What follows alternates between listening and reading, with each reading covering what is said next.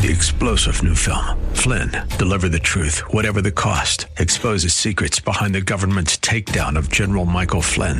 Flynn knew what the intel world had been up to. He ordered the first audit of the use of contractors. This set off alarm bells. He told the truth. He was the most dangerous person for Donald Trump to hire. They had to get rid of Flynn. Flynn, deliver the truth, whatever the cost. Available now. Watch it today. Go to salemnow.com. salemnow.com. Are you looking for truth from God's Word that you can understand and apply to your life? You'll find it today on Make It Clear with Dr. Stan Ponz, Bible teacher and president of Florida Bible College in beautiful Orlando. Listen now as Stan makes it clear.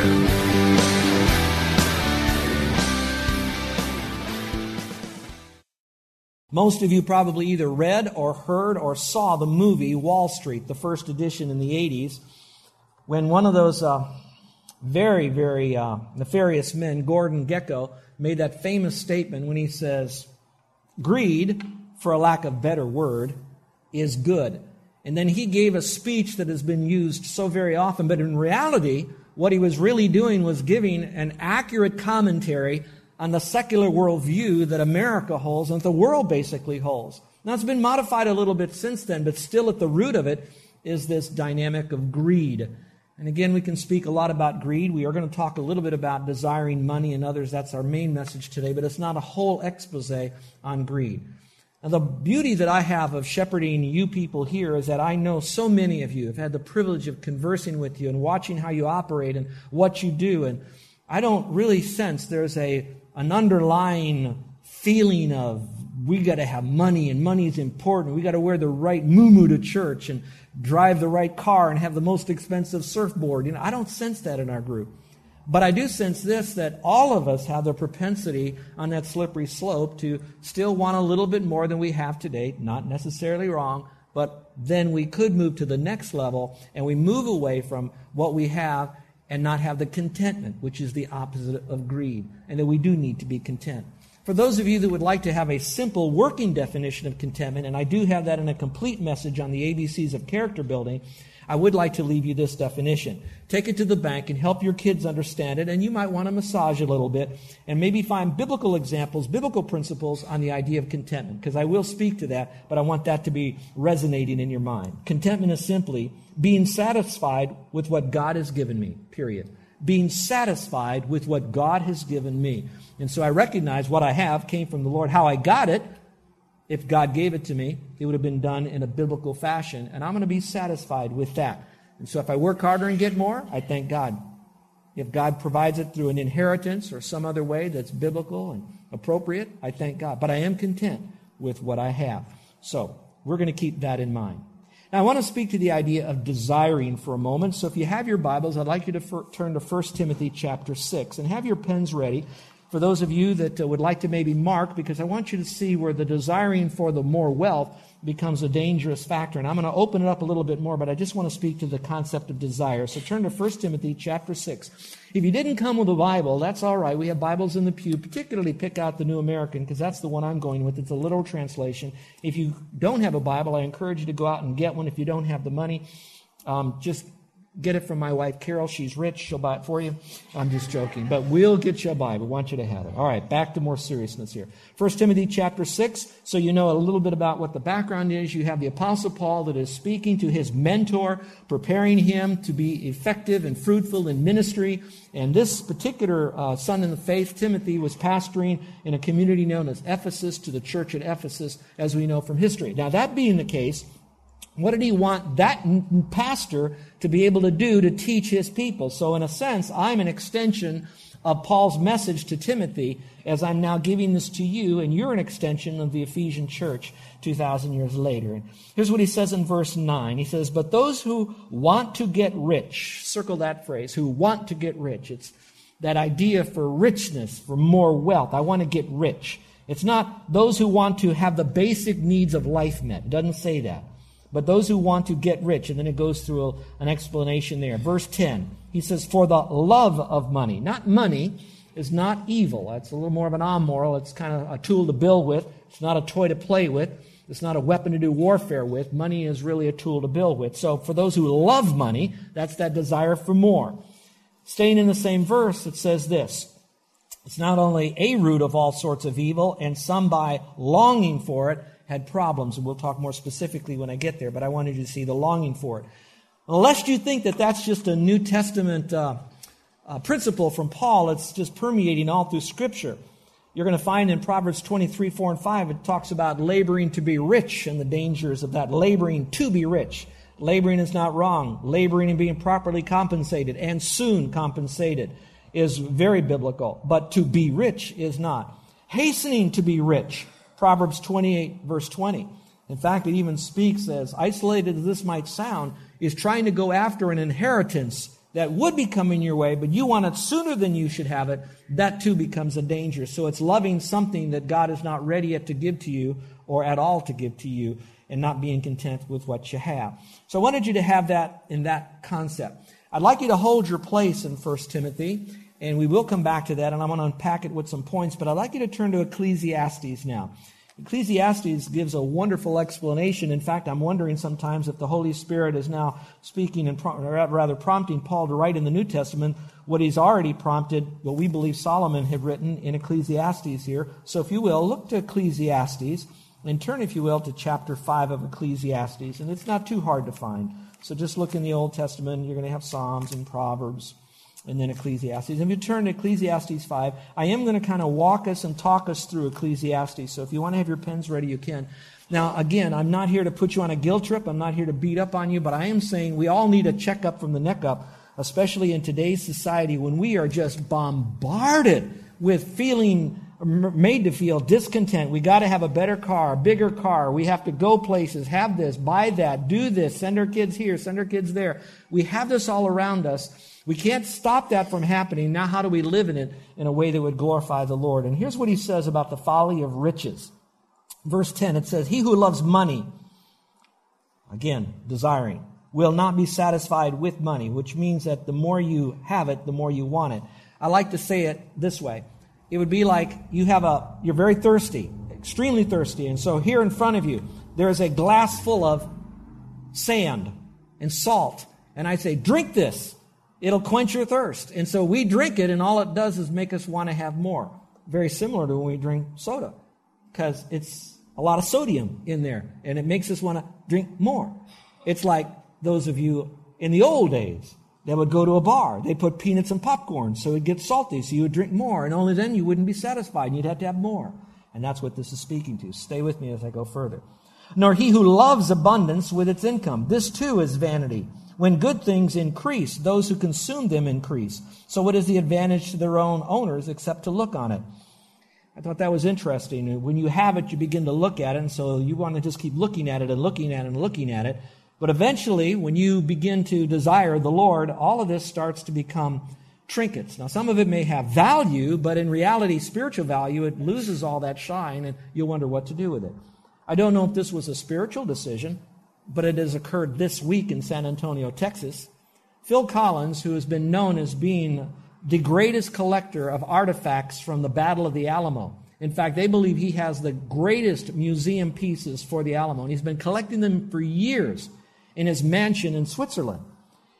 And he says, and I'm quoting him, that when he went through his stuff of the Alamo, he said, I looked at it every single day. And then I realized I'm basically the only one that appreciates and enjoys this. Wouldn't it be better if I could give it back to the people of the Alamo so that millions of people could see these artifacts and remember what those patriots did in the Battle of Texas? And so again, there's a person that somehow came to a realization that all he had was stuff to look at, and it wasn't enough for him. All right, verse 12, it now talks about how that the folly of riches will bring worry. It says, the sleep of the working man is sleep, whether he eats a little or much. But the full stomach of the rich man does not allow him to sleep. Again, the rich man sometimes is worrying about his money because there's a great deal of worry. I picked up an article just this week, and it went over what do rich people worry about. If you don't mind, I'd like to read this article to you on what rich people worry about, because you probably don't have any of these worries because you're not rich. But should you ever be rich, you might have these worries. It came out on June 20th. by Tom Sidings. Here's the list. Rich people worry about having enough money for retirement. It got real quiet in here, because we have some of those that are approaching those retirement years, especially wondering, will there be enough, even with Social Security, and they're speaking about that. The second would be worries about health. You remember last week I said we kind of lose our health to get our wealth, and then we take our wealth trying to get our health back. And so now we're worried about our health. And of course, especially with Obamacare and other things. And then being sued. When you're rich, you begin to wonder, is my money protected? And usually you've heard this phrase before. How many of you heard that often in lawsuits, the plaintiff is trying to go after the deep pocket? Have you heard that phrase before? Would you raise your hand? All right? They're trying to find who has the most money. And so rich people are often worried about being sued.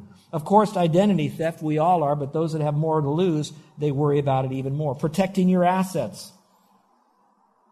Business responsibilities.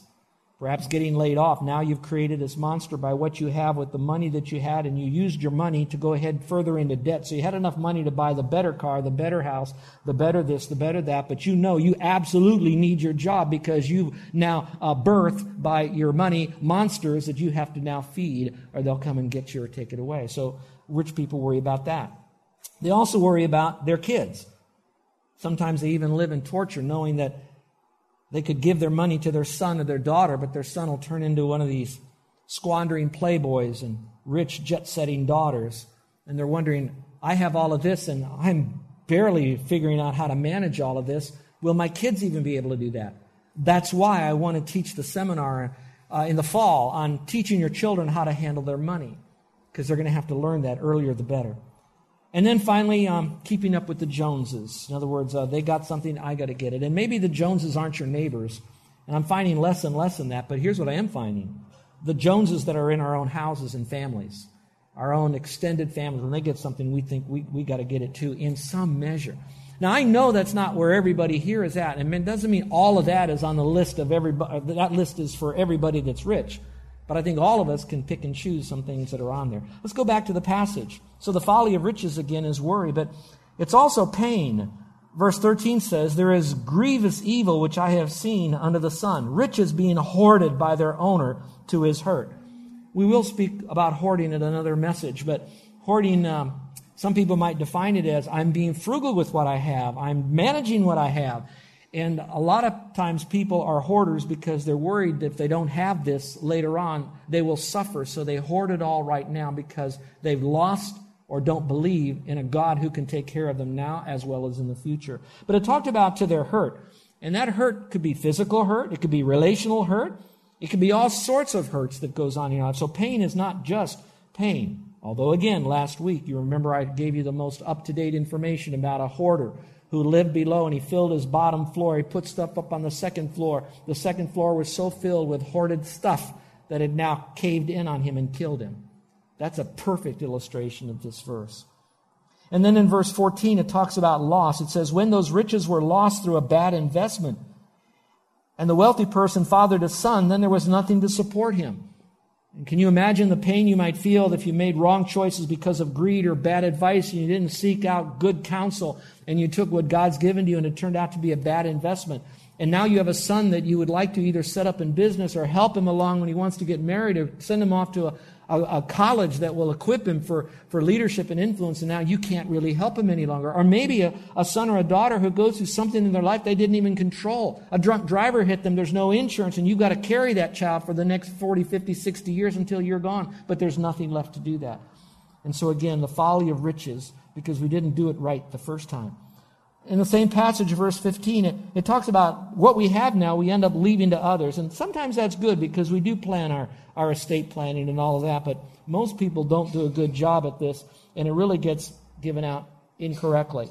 Like one person who didn't fill out his form right, and when he finally found out that what he was to give to his own children, he lost $400,000. Some of you read that article. There was a loss at his death. So let's go back to the passage here and read what it says. It says, as he had come into the world naked from his mother's womb, so will he return as he came. He will take nothing from the fruit of his labor that he can carry in his hand. This also is a grievous evil. Exactly as a man is born, thus will he die. So it is the advantage to him who toils for the wind. In other words, you do all of this work and you don't do anything with it. And so I could speak a whole message on the biblical basis of inheritance and who should get your money. Should it be everybody equal in your family? Should it be a firstborn? What about a daughter instead of a son? And how much do you leave them? Do you leave it for your grandkids? All concept. Bible speaks to that. And that's why we are here gathering faithfully, learning God's word so we know what He has to say. So that when we do give, it is to take care of the basic needs of our next generation. It is to help them to be equipped to be great influencers, but it is also to continue giving for the work of God and the building up of His kingdom and the glory of Jesus. Go back to the passage now. It says, throughout His life, He also eats in darkness with great vexation, sickness, and anger. And basically, I simply say, the folly of riches is nothing more than a completely shattered life.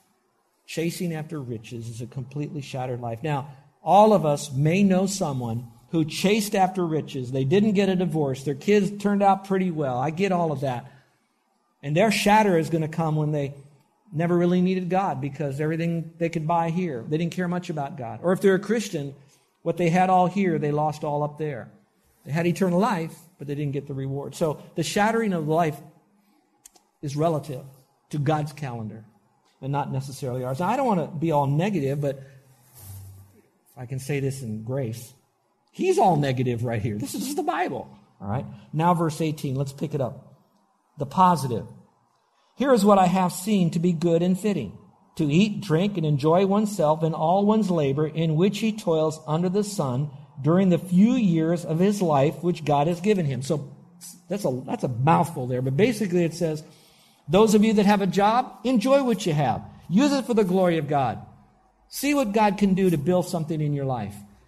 And enjoy what you have to be able to eat. It may not be steak, it'll be hamburger. Hamburger is still better than garbage. So whatever you might have, you're going to enjoy and settle in and be content with that.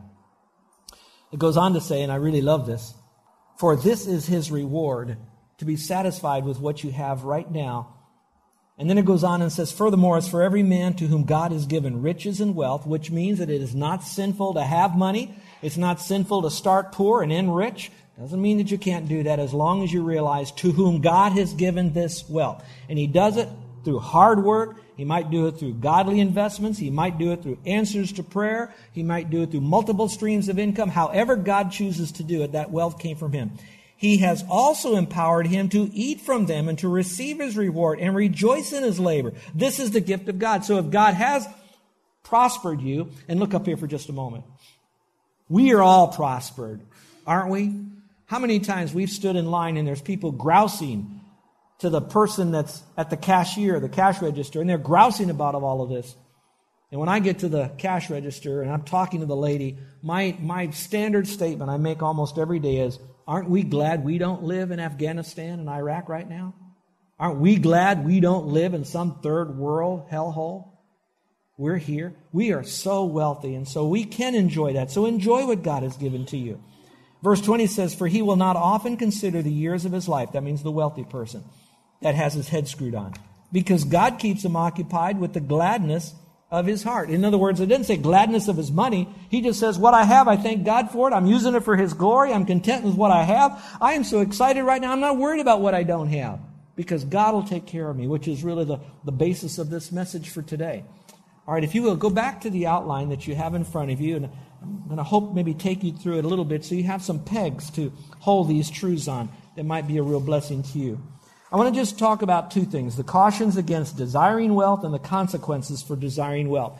And I must tell you that while I put the cautions and the consequences in two separate piles, or two separate lists, these verses are so entwined together, the cautions are coming right with the consequences, that it's so hard for me to just split up God's Word. So you're going to see an overlap here. And some of you that are of the personality style, you might say, that's not a caution, that's a consequence. I'm going to say to you, you're absolutely right. It was hard for me to divide up, but here's how it is. First of all, the cautions against desiring wealth. The desire means the presence of discontentment. When we have this desire for wealth, we're talking about things that God doesn't want us to have for right now, there's often because we are discontent. Go back to the passage now in 1 Timothy chapter 6. I told you to hold your place there if you did. Go to chapter 6 again and look in verses 6 through 9, and I'm going to read it to you. The desire means the presence of discontentment. So if you want to If you're starting to sense that there's this slippery slope when you go to the mall and you do a lot of mental window shopping at the Ala Moana Mall particularly, and you see all these baubles that are out there, or if you go down to Waikiki to our own Rodeo Drive of Kalakaua, if you do that and then we say, I appreciate that, this is really beautiful, however they did it, that somebody had a lot of brains to put all that together, that's fine. If God gave it to me, I'll accept it, I'll use it for His glory, etc. But when we're in our hearts are wanting it and it doesn't belong to us, nor we want it, or we should have it, that's called covetousness. And there is direct link in Scripture between coveting something and idolatry. So when we begin to want something that God doesn't want us to have, that's covetous. And we want something that God doesn't want us to have, that becomes idolatry because we want more of that than we want what God's given to us. So we worship that more than we do the Lord. Now get that on tape so you can hear it again if you didn't get it. All right? Back to this. So it says, but godliness is actually a means of great gain when accompanied by contentment. Now I wrestle with that because it sounds like I can have godliness without contentment. I don't think so. But I know the great gain is when I put it together. For we have brought nothing into the world, so we can take nothing out of it either. I like that because that's now the polyparodying of Job and Ecclesiastes. It says if we have food and covering mostly refers to clothes, but it also could refer to something over your head like a house, a tent, and maybe even a mansion for those of you that are so blessed. With these we shall be content. But those who want to get rich, again, here's the cautions versus the consequences, will fall into temptation. Now notice the chain. Falls into temptation, and then a snare, and then many foolish, and then harmful desires, which plunge men into ruin and destruction. I'm going to unpack that in just a moment. But notice it starts with a temptation. And I often think that in itself, temptations are not necessarily wrong because Jesus was tempted. It's what you do with a temptation. I like what Billy Sunday said. A temptation is like a bird landing in your hair. Nothing wrong with that, but you don't let it make a nest there. You catch that? And so that might come. You deal with that temptation. But if you think about that temptation, the next step is it moves into a snare. And a snare is something that's got you then. All of a sudden, it's hard to get out of it. And remember this, your temptation is connected not just to your mind, but to your heart that's deceitful above all things. And now you got all this junk going on inside of us that then leads from a snare into foolish and harmful desires. Secondly, the desire leads to more evil. That's the case that's being built in verses 6 through 9. But it then jumps into verse 10. It leads to more evil. So we start with evil, but it just seems to multiply and grow like cancer. For the love of money is a root of all sorts of evil, and by some longing for it have wandered away from the faith and pierced themselves with many griefs. This verse is a huge verse in the original language that is just chock full of screaming warnings at us and reminding us of the horrific consequences when we desire more than what we should have. Huge verse. But the part I want you to look at when it says, longing for it, are wandering away from the faith, and they pierce themselves through with many griefs. That word pierce is an unusual word because in our language today, the piercing would be as if you were stabbed with a knife and then it's kind of twisted inside of you. So it's not just kind of a little piercing. It's a piercing and a twisting. One commentator said it's as if your soul is placed on a barbecue pit with a skewer in this thing, and it's revolving over and over and over again as you are being destroyed. That's pretty huge. And it starts out with, you wander from the faith. I'm going to speak to us pastors, those pastors that are listening on the radio right now. You know, while we are very big at preaching these things to our people, we probably are the biggest deceived and deceiver culprits in this whole line of stuff. Because what happens then is we begin to have these visions of grandeur, such as, if I can borrow from another movie, if we build it, they will come. You remember that? If we build it, they will come. So in our mind, we then create this vision. And I have to question, where did that vision come from? Probably not God, and for sure, why did it come from you? What part of you did it come from? And so we have this vision, but now this vision, we try to say it's for the glory of God. So we kind of justify this vision. Then we throw it out to the people, and we try to get them to fund that. In order to do that, now we're on this slippery slope because we too are desiring more. And as we do that, our theology then begins to be compromised and basically thrown out. And now we begin to either create our own theology or we borrow from someone else's false doctrine. And now to do that, to get more money, how can we get more money out of people?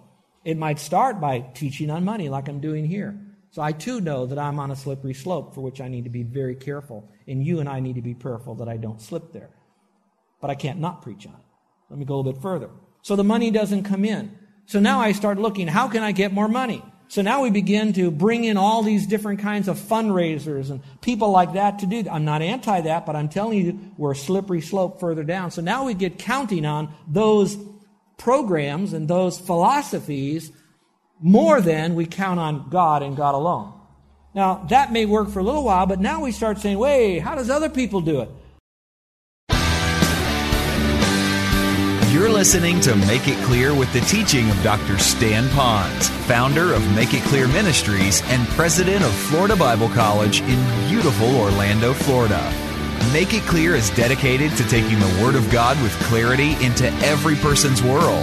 It is the support of listeners like you who make the ministry of Make It Clear possible. You can provide your tax-deductible gift to Make It Clear online by going to makeitclear.org. Or you can mail your gift to Make It Clear, P.O. Box 607901, Orlando, Florida, 32860. Thank you for helping us make it clear.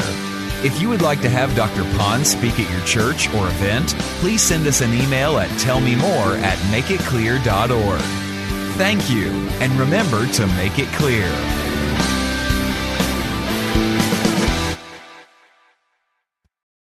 Three-star General Michael J. Flynn, head of the Pentagon Intelligence Agency, knew all the government's dirty secrets. He was one of the most respected generals in the military. Flynn knew what the intel world had been up to. He understood its funding. He ordered the first audit of the use of contractors. This set off alarm bells.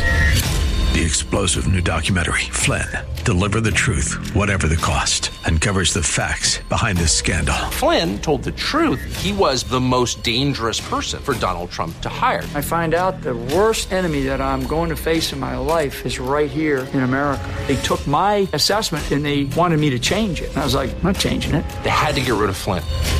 With in-depth interviews, archival footage, and never-before-seen personal records of the man behind the headlines. I just felt like I was drowning. Flynn, Deliver the Truth, Whatever the Cost. Available now. Watch it today. Go to salemnow.com. salemnow.com.